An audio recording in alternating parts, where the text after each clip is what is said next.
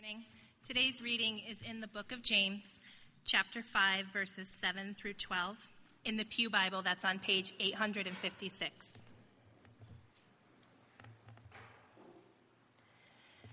James chapter 5, verses 7 through 12. Be patient then, brothers, until the Lord's coming. See how the farmer waits for the land to yield its valuable crop, and how patient he is for the autumn and spring rains. You too, be patient and stand firm, because the Lord's coming is near. Don't grumble against each other, brothers, or you will be judged. The judge is standing at the door. Brothers, as an example of patience in the face of suffering, take the prophets who spoke in the name of the Lord. As you know, we consider blessed those who have persevered. You have heard of Job's perseverance and have seen what the Lord finally brought about. The Lord is full of compassion and mercy. Above all, my brothers, do not swear, not by heaven or by earth or by anything else. Let your yes be yes, and your no, no, or you will be condemned.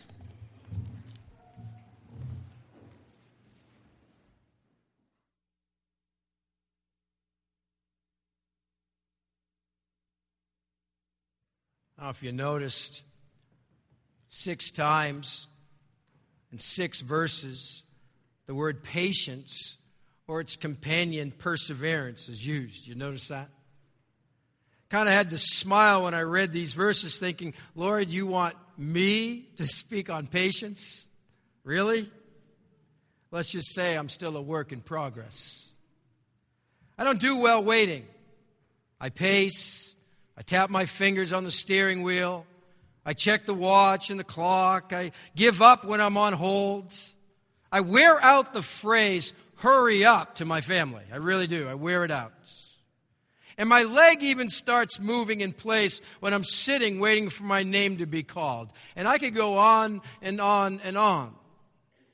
I could appreciate the one who said, if I could store any character quality in a cookie jar, I'd store patience. Chocolate chip patience cookies.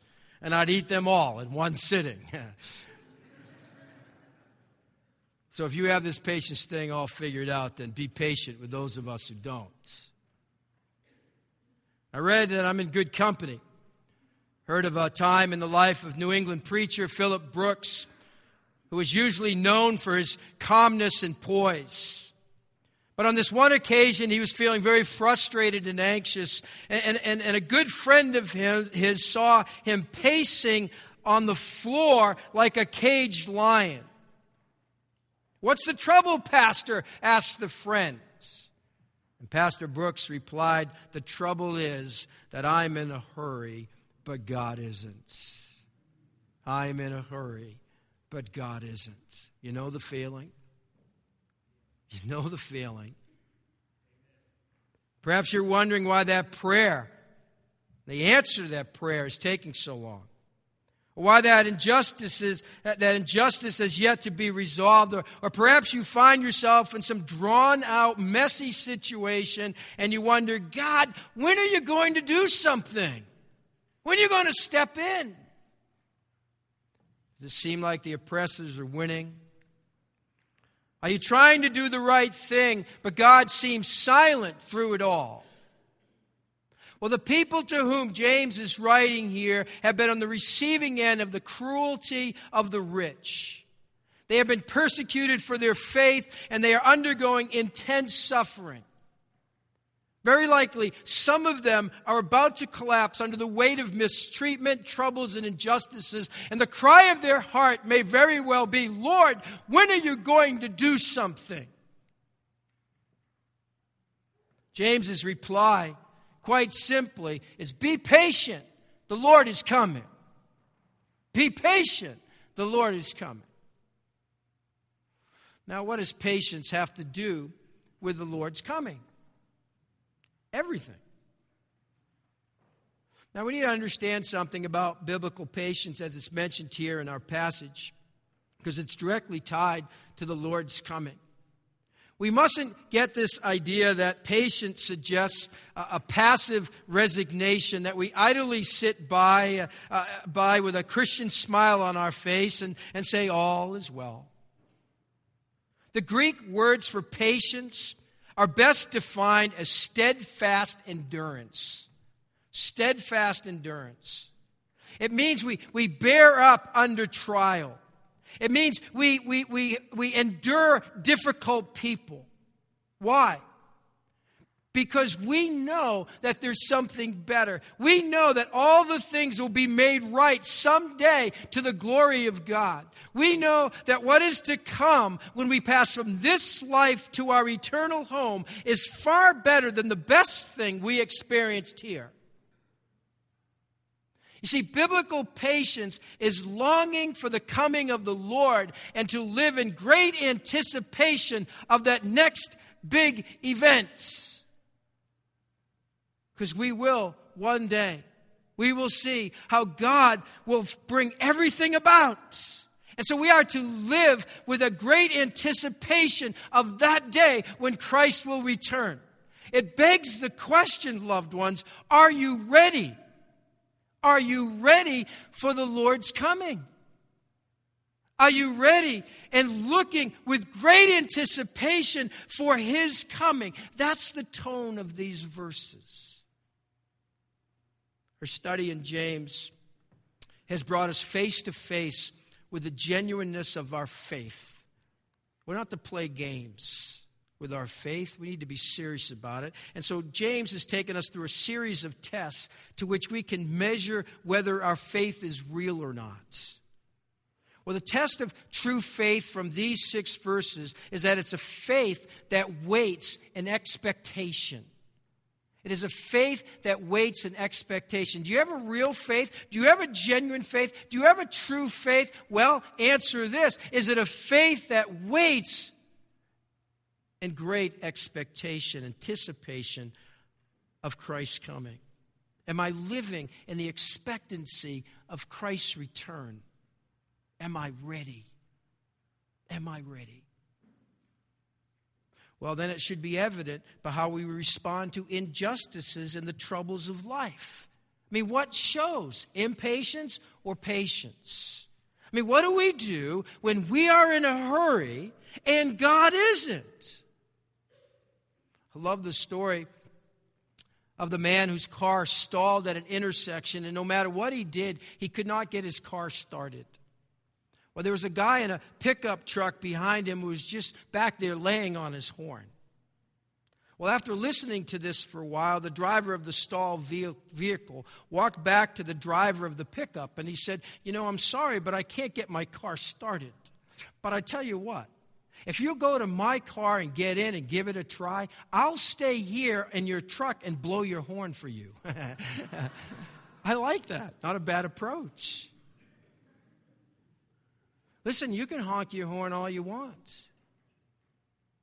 It's not going to change the situation. Is that how we handle trials? Sit fuming in anger and lean on our horn?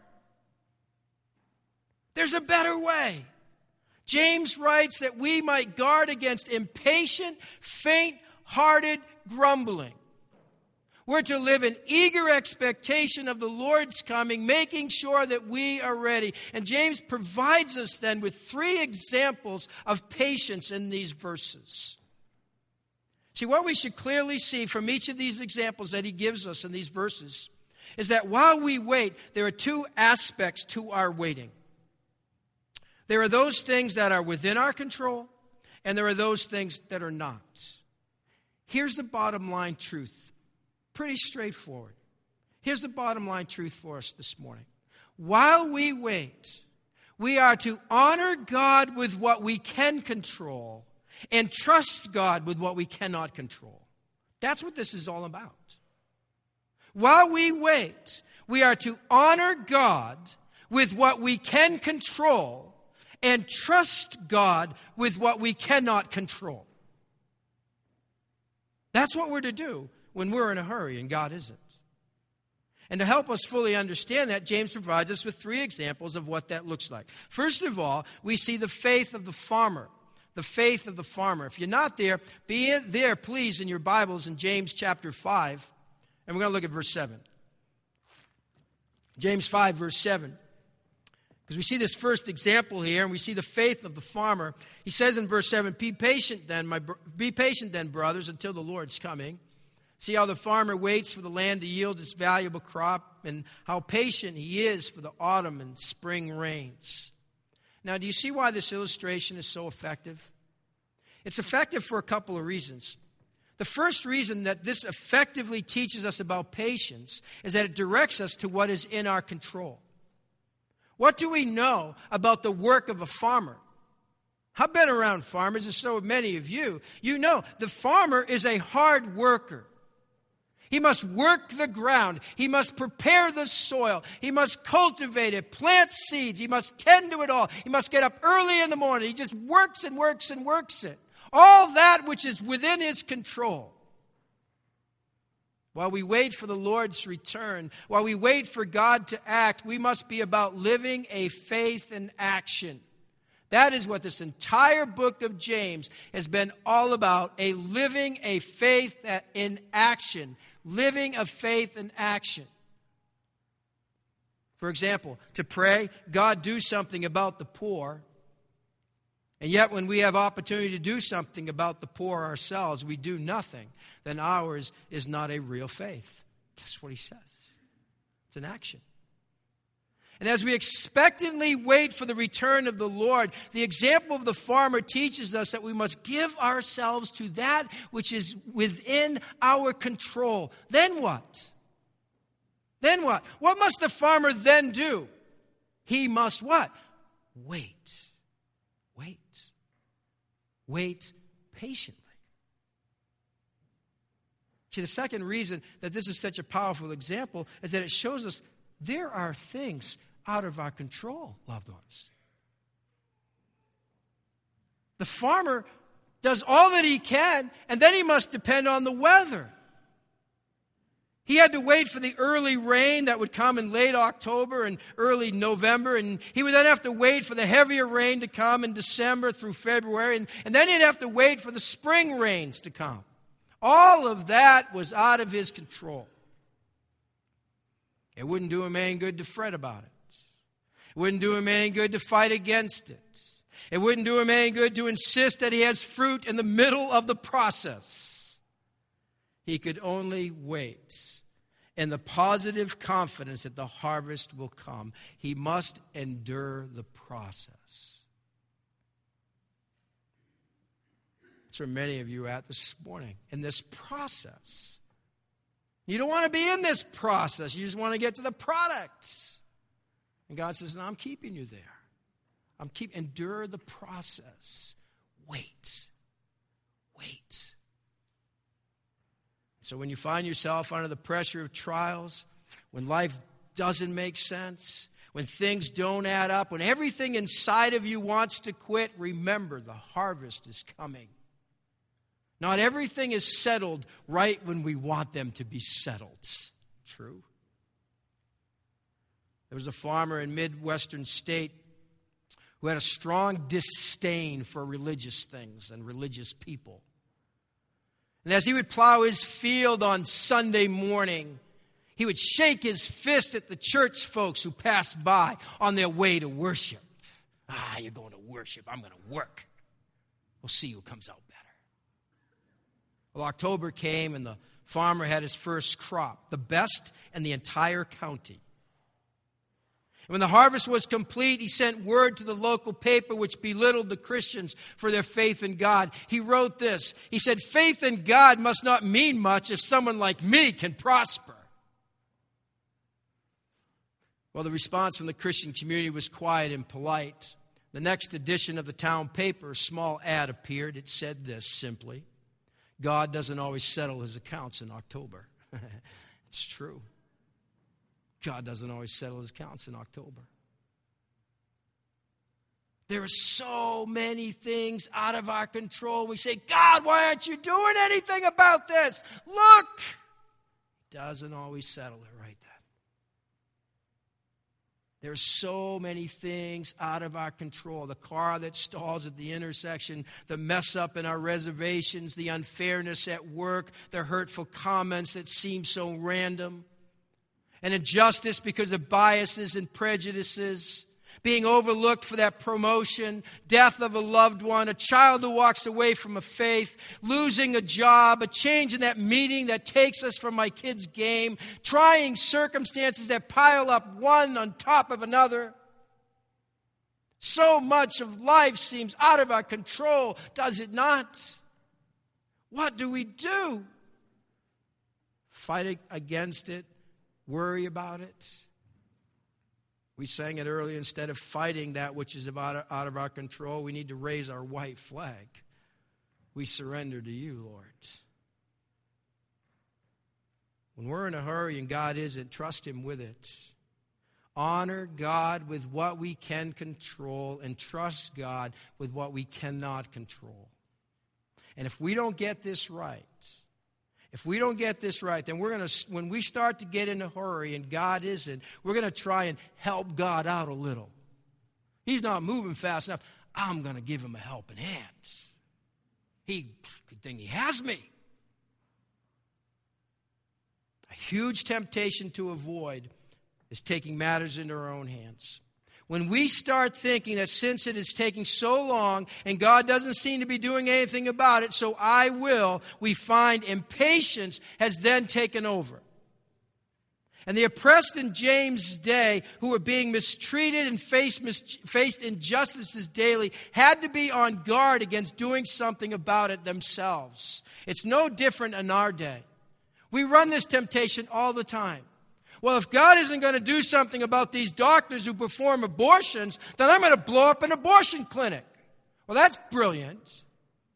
Makes no sense. I'm going to help God out a little. Stop helping God out a little.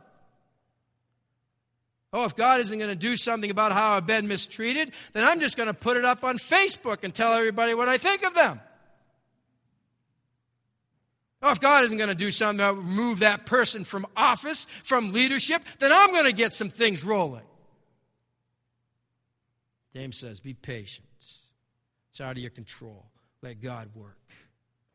He says in verse 8 what we're to do instead. He speaks again of what is in our control. Verse 8, he says, you too be patient and stand firm because the Lord's coming is near. Now, the phrase stand firm has this sense of resoluteness to it. It's an attitude of commitment to stay the course no matter how severe the trial.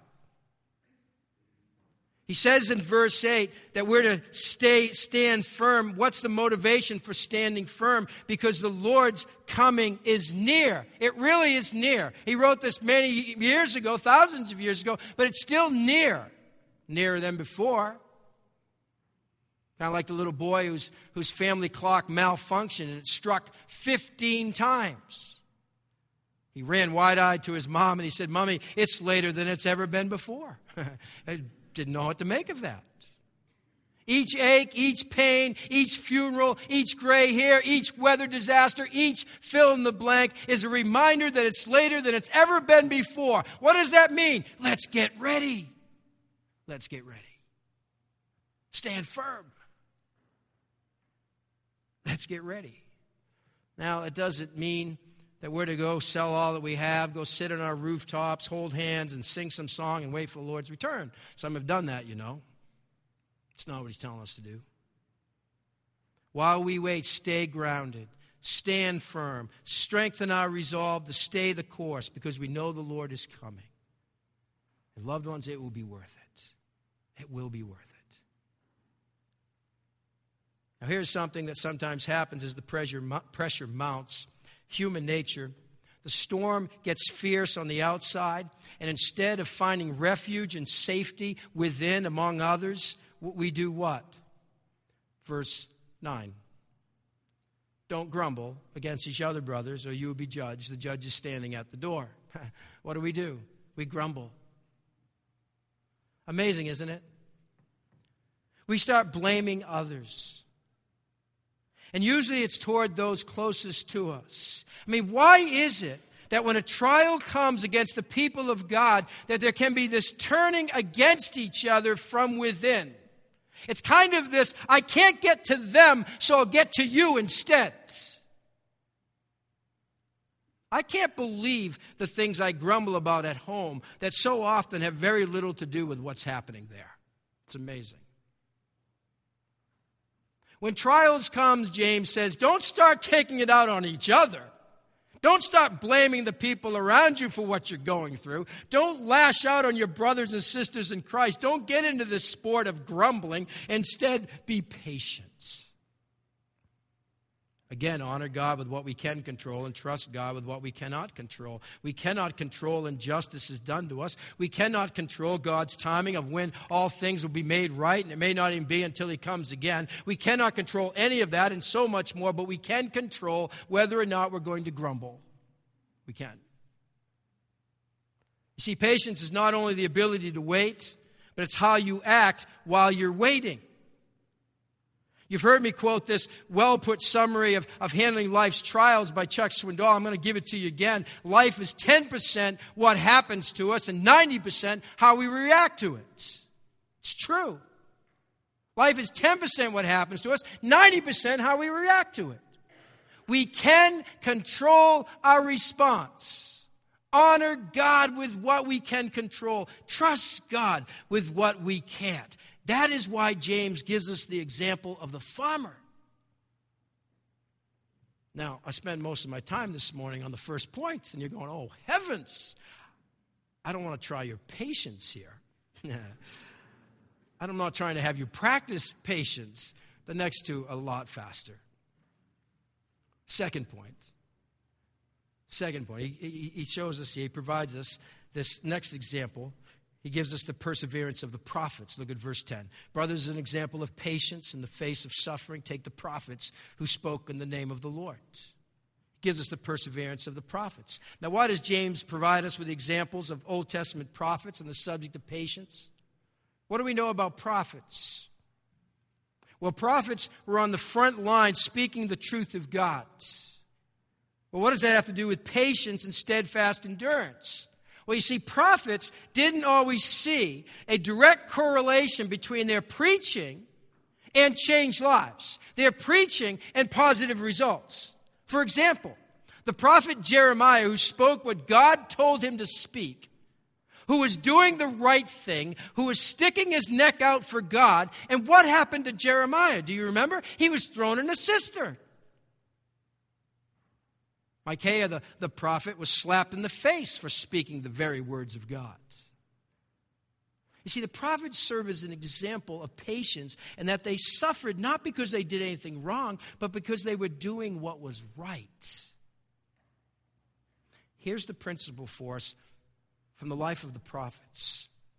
Here's the principle for us in this matter of waiting on the Lord when we're in a hurry. We speak the truth and live the truth, not because it always works as we think it should, but because it is right.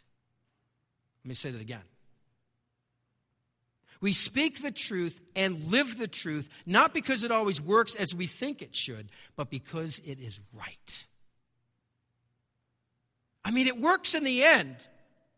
But to stand here this morning and promise you that if you do the right thing and you say the right thing, your situation will improve, that would be lying to you.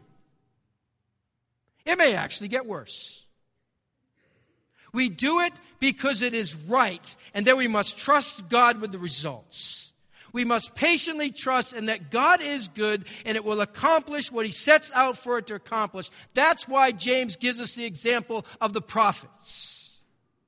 Again, honor God with what we can control, trust God with what we can't. What are we to do when we're in a hurry and God isn't? Wait on Him. Keep doing what is right. Live right. Because God's not in a hurry.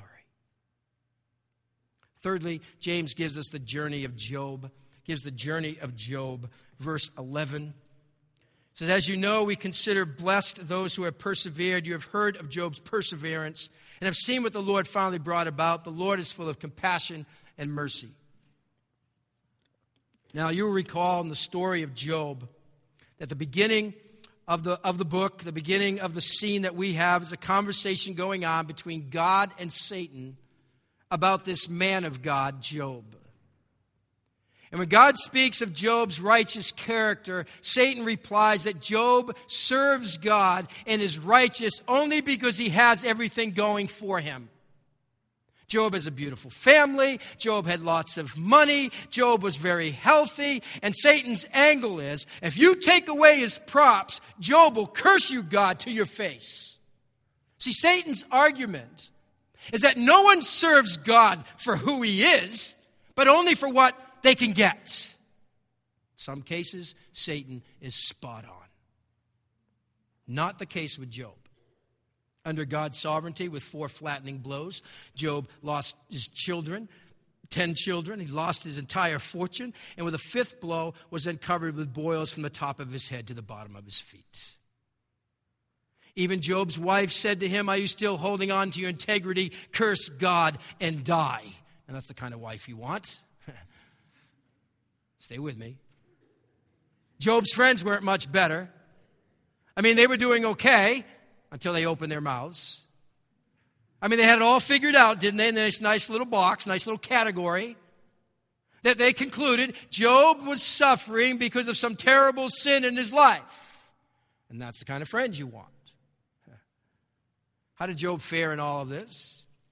Well, Job falls to the ground in worship of God, and he says, "Naked I came from my mother's womb, and naked I will depart. The Lord gave, and the Lord has taken away. May the name of the Lord be praised." And then it says, in all of this, Job did not sin by charging God with wrongdoing, by speaking against God with wrongdoing. Now, if you've read through the book of Job lately, you're also going to read some things like this about Job. In chapter 3, verse 2, he says, "May the day of my birth perish." He says in another place, "Why is life given to a man whose way is hidden, whom God has hedged in?" It says that he complained in the bitterness of his soul. We see Job crying out to God and sensing that God isn't answering. And towards the end of the book, Job had this lengthy, passionate outburst with all kinds of questions aimed at God. Why does James use Job as an example of patience and perseverance? Well, it isn't because Job was perfect, but that in the end, Job remained loyal to his God, and even in the midst of some complaining, some questioning, some outbursts, he persevered. He would not and did not renounce God. He refused to surrender his integrity. He never stopped believing in God. God still had to straighten him out a little bit. But in the end, Job saw the greatness of God. And God blessed him how? He blessed him spiritually along the way for sure. But in this case, he chose to bless him materially. And we eventually see, as James puts it here, a God who is full of compassion and mercy. But folks, it takes 42 chapters to get there. For 42 chapters, Job could only wonder, when is this going to end? Why is this happening? God is not in a hurry. You can honk your horn all you want. In the end, he will carry out his purposes. He says it here. Finally, Job would see what the Lord finally brought about. Can we wait for it? Nah, I'm in a hurry. Reminds me of the Alabama song, "I'm in a hurry to get things done. I rush and rush until life's no fun. All I really got to do is live and die, but I'm in a hurry and I don't know why." Boy, that describes us. Listen, God is over all history. He'll accomplish the goal that he has decreed in eternity. And what is God after? He is after a people who are his very own, who are like his son, Jesus Christ. That's what he's after. And God is taking broken and fractured people, making them whole, who are his very own. That's what he's after. And he has a purpose and plan even when we don't understand what he's up to. But God is not in a hurry. Can we trust him? And James ends this section with these words, verse 12. Above all, my brothers, do not swear, not by heaven or by earth or by anything else. Let your yes be yes and your no, no, or you will be condemned. And I read that and I went, what in the world does this have to do with what you just said, James? And what does it do with about what you're going to say? How does this fit in? James seems to have gone a little off left field. Maybe a senior moment. I don't know. One thing is for certain. What we have here is exactly what God wanted us to have in his written word. So even if we can't seem to find James's flow of thought, God wasn't rambling. We're supposed to get something here. And unless I miss my guess, I think we have verse 12 in this section because James may still have Job on his mind as it speaks of Job not sinning in what he said. Job's lips matched his life. He never surrendered his integrity. And in times of pressure, and in times that we might grow impatient with the circumstances of life, or in the persecution that comes our way, or some trouble we face from people, we're then tempted to make our statements stronger by attaching God as our witness. I swear that this is true on a stack of Bibles this high, in my grandmother's grave, whatever that means, or anything else that we might attach to it. Why? To give more weight to our words. We should be trustworthy in our speech, and our word should be good enough. I can recall, as a parent of young kids, that I found myself saying habitually at the end of some instruction to my kids, and I mean it. And I mean it. Now, that would suggest that all my other instructions, if I didn't attach that, I didn't mean it, apparently. It was a bad habit, needed to be broken, as my wife gently told me. And I still, every once in a while, still find myself saying it again. And I mean it. Our words don't need an added and I mean it. People of God, people of integrity, do not need to strengthen what we say by attaching God as our witness, for our words should be good enough. And as James so often does in this book, he ends sections by taking us back to what? Our tongues. It's there we get into so much trouble. And perhaps there's no greater risk than when we grow in patience. Our tongues go all over the place. Whether it's grumbling against others or defending ourselves with many words and idle promises, or it's lashing out at God for taking so long or for doing nothing, remember to not only live in light of today, but live in light of Christ's return and hold on to our integrity. Honor God with what we can control. Trust God with what we can't. Because, loved ones, we don't know how much time we have left. We don't. Are you living? Am I living in the expectancy of Christ's return? Does it show? The judge is standing at the door, he says. It's as if Jesus is about to ring the doorbell. Are you ready? Listen to this parable by Doug Mendenhall. Jesus called the other day to say he was passing through and wondered if he could spend a day or two with us. I must have gotten that deer in the headlights look because my wife said, "What is it? What's wrong? Who's that on the phone?" So I covered the receiver and told her Jesus was going to arrive in 8 minutes. And she ran out of the room and started giving guidance to the kids in that effective way that Marine drill instructors give guidance to recruits. My mind was already racing with what needed to be done in the next 7 minutes, so Jesus wouldn't think we were reprobate loser slobs. I turned off the TV in the den, which was blaring some weird, scary movie I'd been watching, but I could still hear screams from our bedroom, so I turned off the reality show it was tuned to.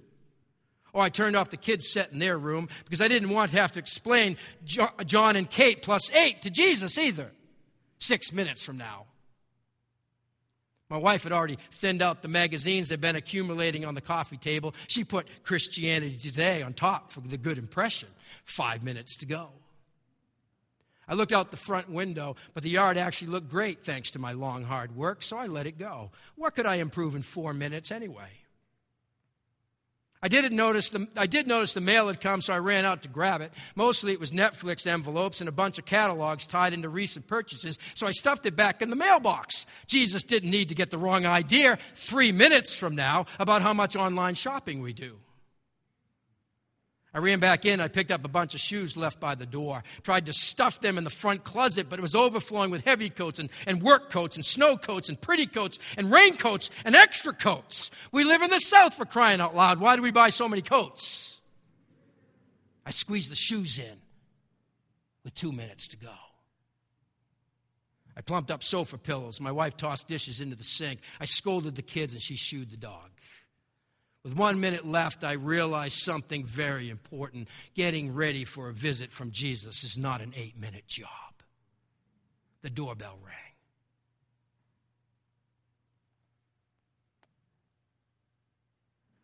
C.S.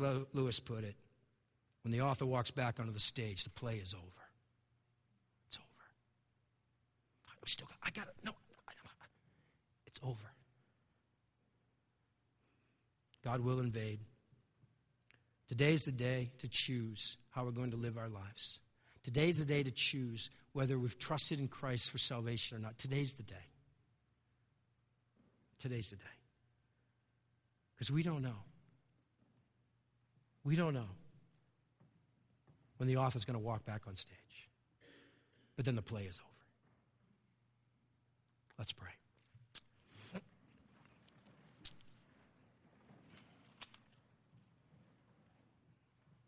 God, what a sobering reality.